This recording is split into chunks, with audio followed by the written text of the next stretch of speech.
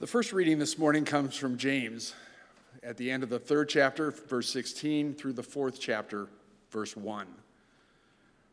For where there is envy and selfish ambition, there will also be disorder and wickedness of every kind. But the wisdom from above is first pure, then peaceable, gentle, willing to yield, full of mercy and good fruits, without a trace of partiality or hypocrisy. And a harvest of righteousness is sown in peace for those who make peace. Those conflicts and disputes among you, where do they come from?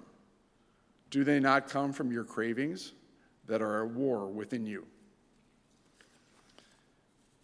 And the gospel reading is from Mark chapter 9, verses 30 through 37. They went on from there and passed through Galilee. He did not want anyone to know it, for he was teaching his disciples, saying to them, "The Son of Man is to be betrayed into human hands, and they will kill him, and 3 days after being killed, he will rise again." But they did not understand what he was saying, and were afraid to ask him. Then they came to Capernaum, and when he was in the house, he asked them, "What were you arguing about on the way?" But they were silent, for on the way they had argued with one another who was the greatest. He sat down, called the 12, and said to them, "Whoever wants to be first must be last of all and servant of all." Then he took a little child and put it among them, and taking it in his arms, he said to them, "Whoever welcomes one such child in my name welcomes me, and whoever welcomes me welcomes not me, but the one who sent me." We ask your blessings on these readings and understandings of the word from the scriptures. Thank you, Bill. In your pewbacks, there are these little black books. This is your cue, Neil. These little black books. Our hymnal came out in the 80s, and there's been more hymnody and songs that have been lifted up. And the one I want to start with, because I think we're going to find our sentence of truth in it, is Song 2222, the Servant Song. And I would like for you to allow me to sing the first stanza to you, and then I invite all of us to sing the second stanza together.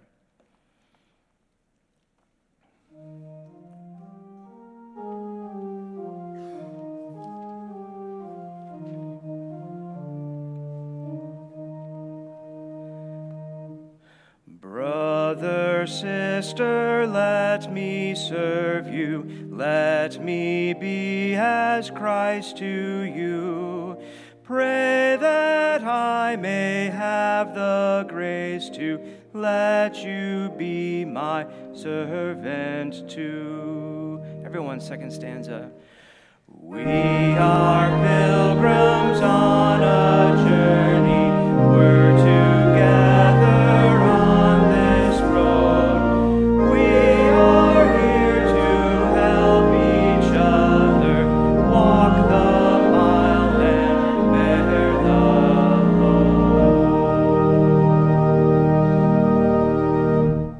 The lyrics to that speak of selfless servitude, of walking with one another instead of seeking to be exalted above any other. I mentioned at the beginning of the service that church that gave me my 3rd grade Bible, and churches kind of do on regular basis whatever the lead pastor really likes to do. And the pastor that was there when I was growing up for more than 20 years, he had a real affinity to a very selfless prayer that has been a part of the Methodist, the Wesleyan way.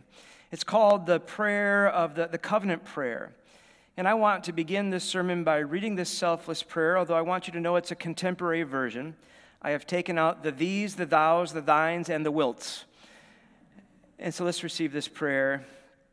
I am no longer my own but yours. Put me to what you will, place me with whom you will. Put me to doing, put me to suffering. Let me be put to work for you or set aside for you, praised for you or criticized for you. Let me be full, let me be empty. Let me have all things. Let me have nothing. I freely and fully surrender all things to your glory and service. And now, O wonderful and holy God, Creator, Redeemer, and Sustainer, you are mine and I am yours. So be it. And the covenant which I have made here on earth, let it also be made in heaven. Amen. That's a wonderful prayer that really seeks God's way more than our own selfish ambition kinds of ways. And it's the exact kind of prayer that the disciples would absolutely not have had on their lips or their hearts or their minds in the text that Bill read for us today. No, their thoughts were occupied with something else. As a matter of fact, we're going to see these disciples who are talking to another. We're never given their words. All we receive in the text from the gospel is silence, once out of fear and the other out of shame. Jesus was telling them, look, guys, I'm going to be killed. 3 days, I'm going to come back. It's not the first time they've heard this, but they reject it. They reject that teaching. It says they were afraid to ask because they did not understand. What's so difficult to understand? Haven't they read the 28th chapter of Matthew? Oh, that's right. It hasn't happened yet. No resurrection. We have resurrection eyes. But surely they must have believed everything that he said. I mean, 3 of them, just a little while earlier, had this incredible experience. They're up on a mountaintop, and he shines brightly, and he's not alone. All of a sudden, there is Elijah and Moses, and these 3 can't believe it. And they come down, and then they join the others, and then all 12 see yet again another miracle happening. And in this miracle, Jesus says anything is possible if a person believes, and they had to say, awesome. My guess is witnessing from the front row those miracles never got boring for them. I think they tucked each one away and thought, man, this guy's great, and man, we're his inner circle. There are great things coming for us.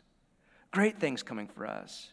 They were afraid to say they didn't understand. Maybe they just didn't want to hear it. La, la, la, la, la, I'm not listening to you. I'm not listening to you like a child. I think I've shared before at one of my churches, this couple had a daughter with 2 hearing aids, and anytime the parents were trying to be stern with her, she would take those hearing aids out and just kind of look at her. Or maybe they heard what he said and knew that it was going to be true, and they just didn't want to deal with it. But I really believe they didn't understand because they were still focused, locked in on their own greatness. And they had been bickering with one another about which one of them was actually going to be the greatest. And so Jesus busts them on it. He says, what were you guys arguing about on the way back there? But they were silent, for they had argued who was to be the greatest. They were silent because they were ashamed, because Jesus knew. They knew he knew, and he knew they knew he knew, you know? I'm glad I didn't mess that up. My guess is they were kicking the dirt, trying not to make eye contact. When we know that we are guilty and we're being called on it, a lot of us, it's an uncomfortable situation. We don't want to make this eye contact.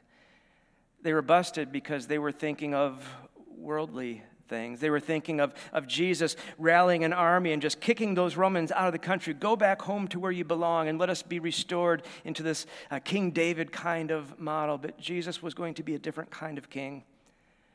And Jesus is going to define greatness in ways that are far different than the way the world defines greatness. I mean, Merriam-Webster, or dictionary.com says the equality of being great, distinguished, or eminent. But for Jesus, it is different. But how do you and I define greatness in our culture today? Do we define it by a vote, by a level of power? As we heard within this last year, we have, I fear, confused power with greatness. Do we define greatness by wealth in our very affluent first world kind of a country?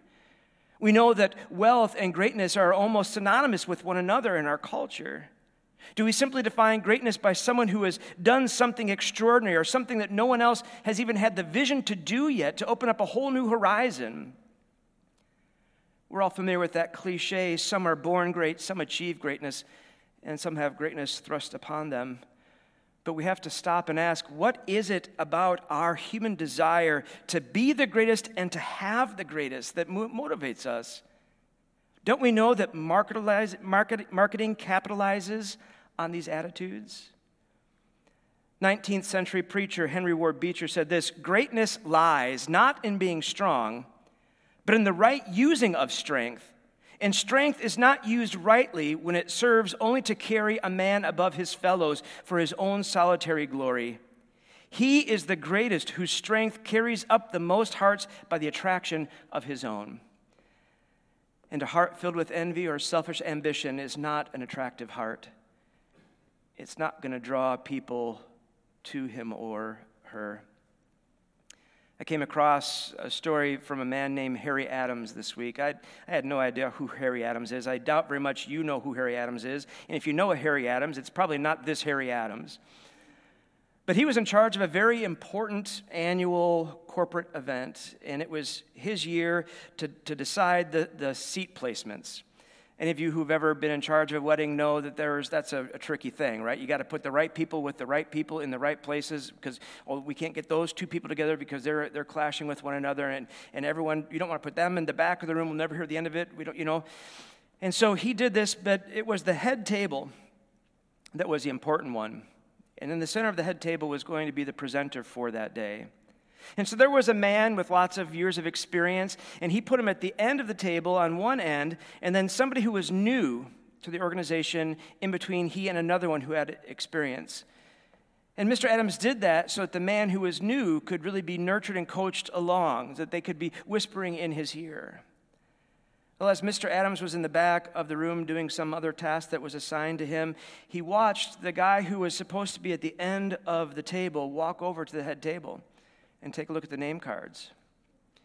Then pick up his name card, walk it over to be right next to the one who was the presenter, take the name card that had been there, and move it over to where his original spot had been. And here's what Adams had to say about that. There was a pathos about the man who was so concerned about where he sat at the head table that he would take it upon himself to change the place cards. He continued, "It is sad for a person to be so consumed with what others think about him, to be so insecure in who he is that he must seek public recognition of importance." Sometimes it's our false sense of pride or our inflated sense of self that makes us behave so terribly to appear to be great. But in other times, it's insecurity that can cause us to overvalue what position really means, to overvalue what it is to appear to be great. At our Wednesday lectionary group, one individual said, "When I'm not comfortable with who I am, I find that I kind of overcompensate to try and appear to be great." My wife is a public school teacher, and we know that there is bullying on third grade playgrounds, there's bullying in high schools, but there's also bullying in colleges and bullying in the workplace. And we know that bullying is born out of insecurity, needing to feel more important than you really are, and then to accomplish that, making somebody else seem to be less. Last week we heard it's in our human nature that we are tribal. We want to belong, we want to connect, we want that identity, but it is also within our human nature that we are hierarchical, that we seem to need pecking orders. Every tribe has its chiefs and its elders. Think about our gangs and organized crime of the mafia. They have chosen that tribe to identify with, and yet they knock one another off to try and get to be the one who is seen as the king, to have the most power. And so we need to ask, can the pursuit of greatness by the wrong definition actually in turn become the enemy of goodness? Can a pursuit of greatness be the enemy of goodness? And so Jesus teaches. Jesus says, whoever wants to be first must be last of all and servant of all. Then he took a little child and put it among them, and taking it in his arms, he said to them, whoever welcomes one such child in my name welcomes me, and whoever welcomes me welcomes not me, but the one who sent me. Jesus always used these object lessons. Someone was out there planting a field, and he would make an illustration of it. Somebody's going to the temple and placing a coin in the box, and Jesus makes an illustration out of it. But why would Jesus use a child? What is Jesus trying to say? I mean, in our culture, there is nothing more precious than a child. Just this morning at 8 o'clock out at the park where we were worshiping, a grandmother said, "Come here, I want to show you a picture." And it was a picture of a grandchild. I mean, that's a grandparent's prerogative. How many of you who are grandparents have pictures of grandchildren with you at all times? Good on you. That's part of the gig.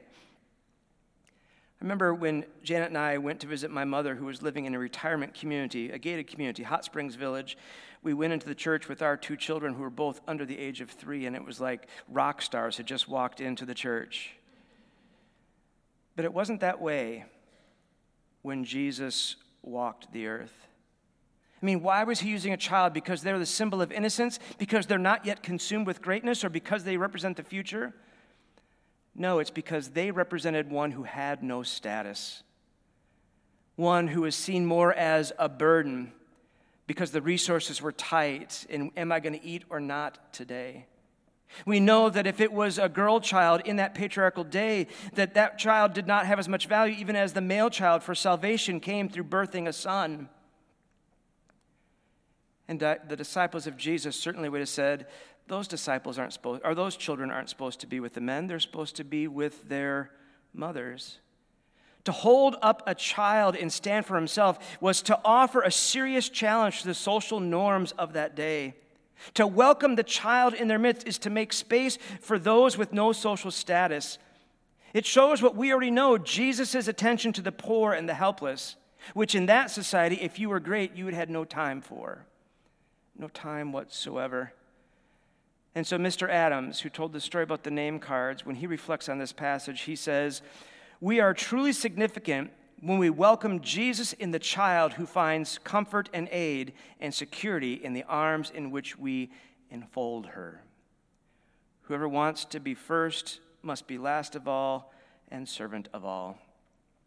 Scholars believe that catchphrase was already very, very popular throughout first century Christianity. But it's a reminder to us to not measure ourselves by others, but to measure our own lives by Him, by Christ. And yet we do not do that. We are filled with envy and selfish ambition. And that's why I had Bill read the text from James. James is talking about this, about envy and selfish ambition. It's the kind of ambition that is all about you, that is fueled only by your being discontented because someone else has gotten ahead of you or has more than you, and you want that. It's the kind of ambition, envy and selfishness, that will eat you alive. Now, Jesus wasn't against ambition. James wasn't against ambition, but ambition for the right things. To measure ourselves not by what the others have, but by who Jesus is.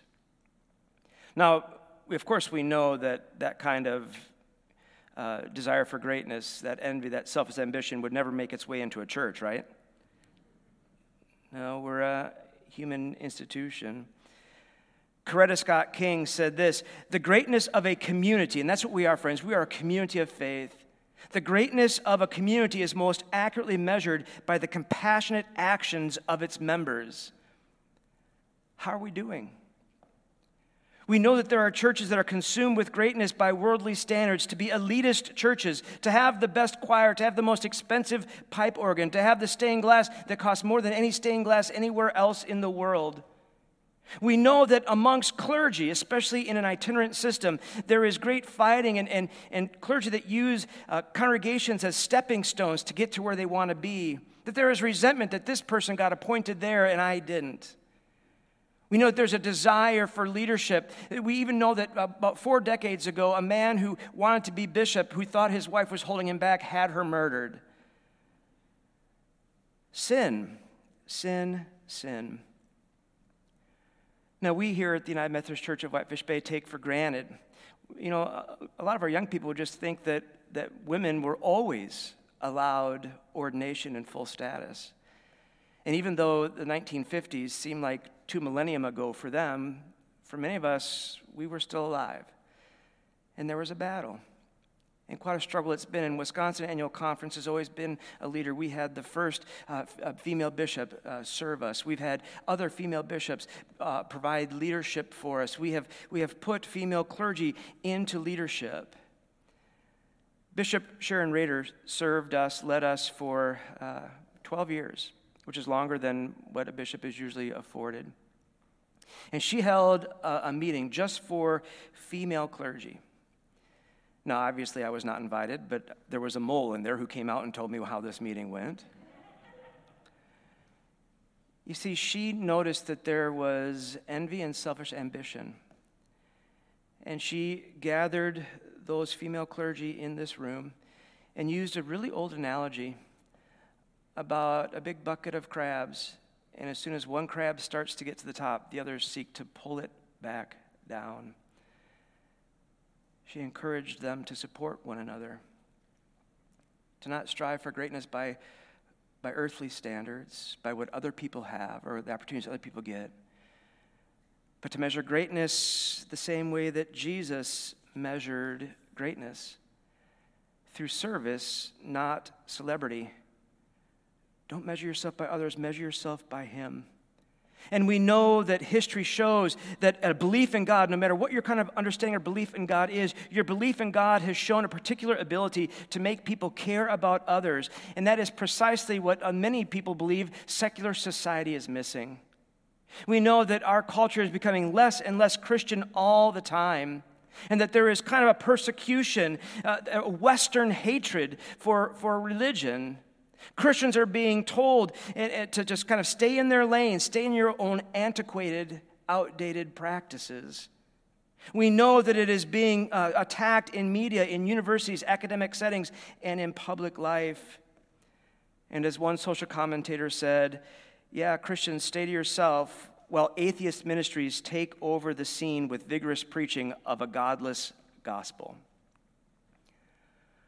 One of the things that pains me is how we deify celebrities and athletes and call them great. Friends, you can be a great actress and be a terrible human being.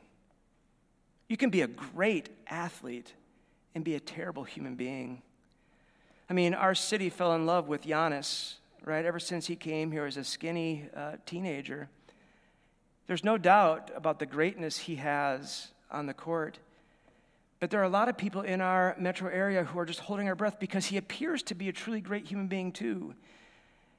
And yet our hearts are crushed all the time. We need to be careful about putting certain people because of a unique ability up on a pedestal. The Major League Baseball player who was deemed to be the greatest at his time, the one who has the highest career batting average ever, 367. And by the way, we all celebrated the Brewers clinching playoffs against the Cubs. Sorry, Cub fan. I'm sorry, Dick, for your loss and your hurt. But Ty Cobb was seen as the greatest hitter of his age, but history has shown that he was a vile and violent racist and an overall nasty-tempered man in all things. Is that greatness? Is that the greatness we want to achieve? As a matter of fact, for the very first in class inducted into Cooperstown, the Hall of Fame, Babe Ruth was there, Walter Johnson was there, Connie Mack was there, and they realized that everyone was there except for Ty Cobb, and so they said, quick, take the official picture before he comes. It's true. If he were really a great human being, a selfless servant leader who could just really hit the ball tremendously, do you think they would have waited for him to be at that picture? Absolutely. Absolutely. You know, we even kind of call some of our sports stars royalty. King LeBron.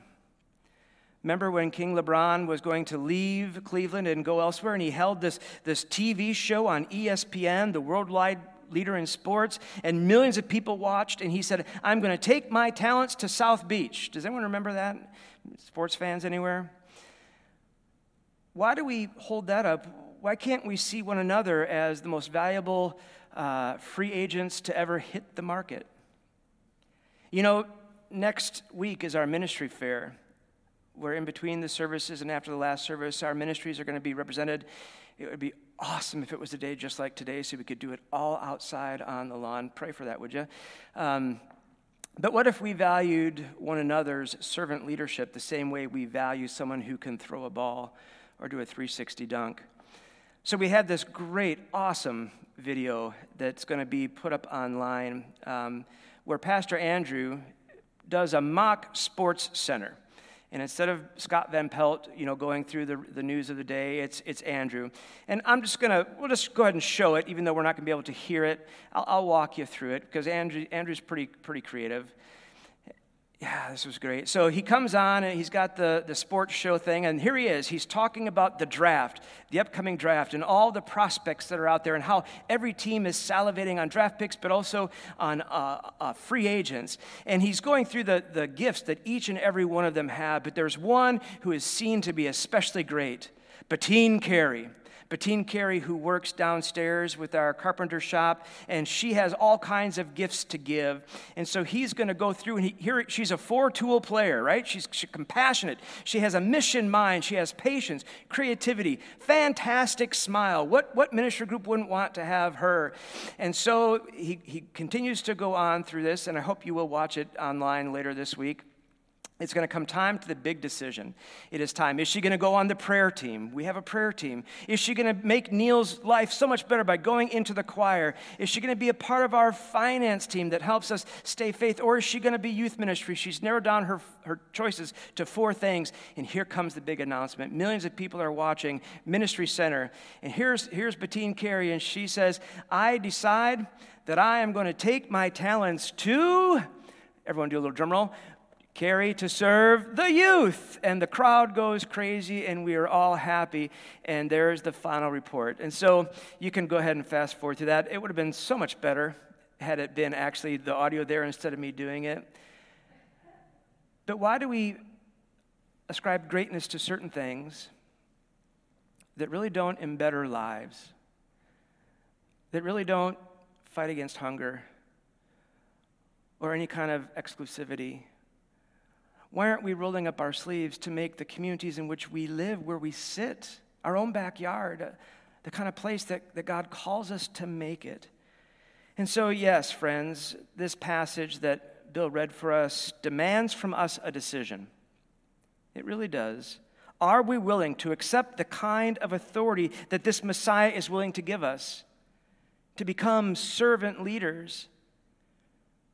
We are all called to radical servant leadership. What's your decision going to be?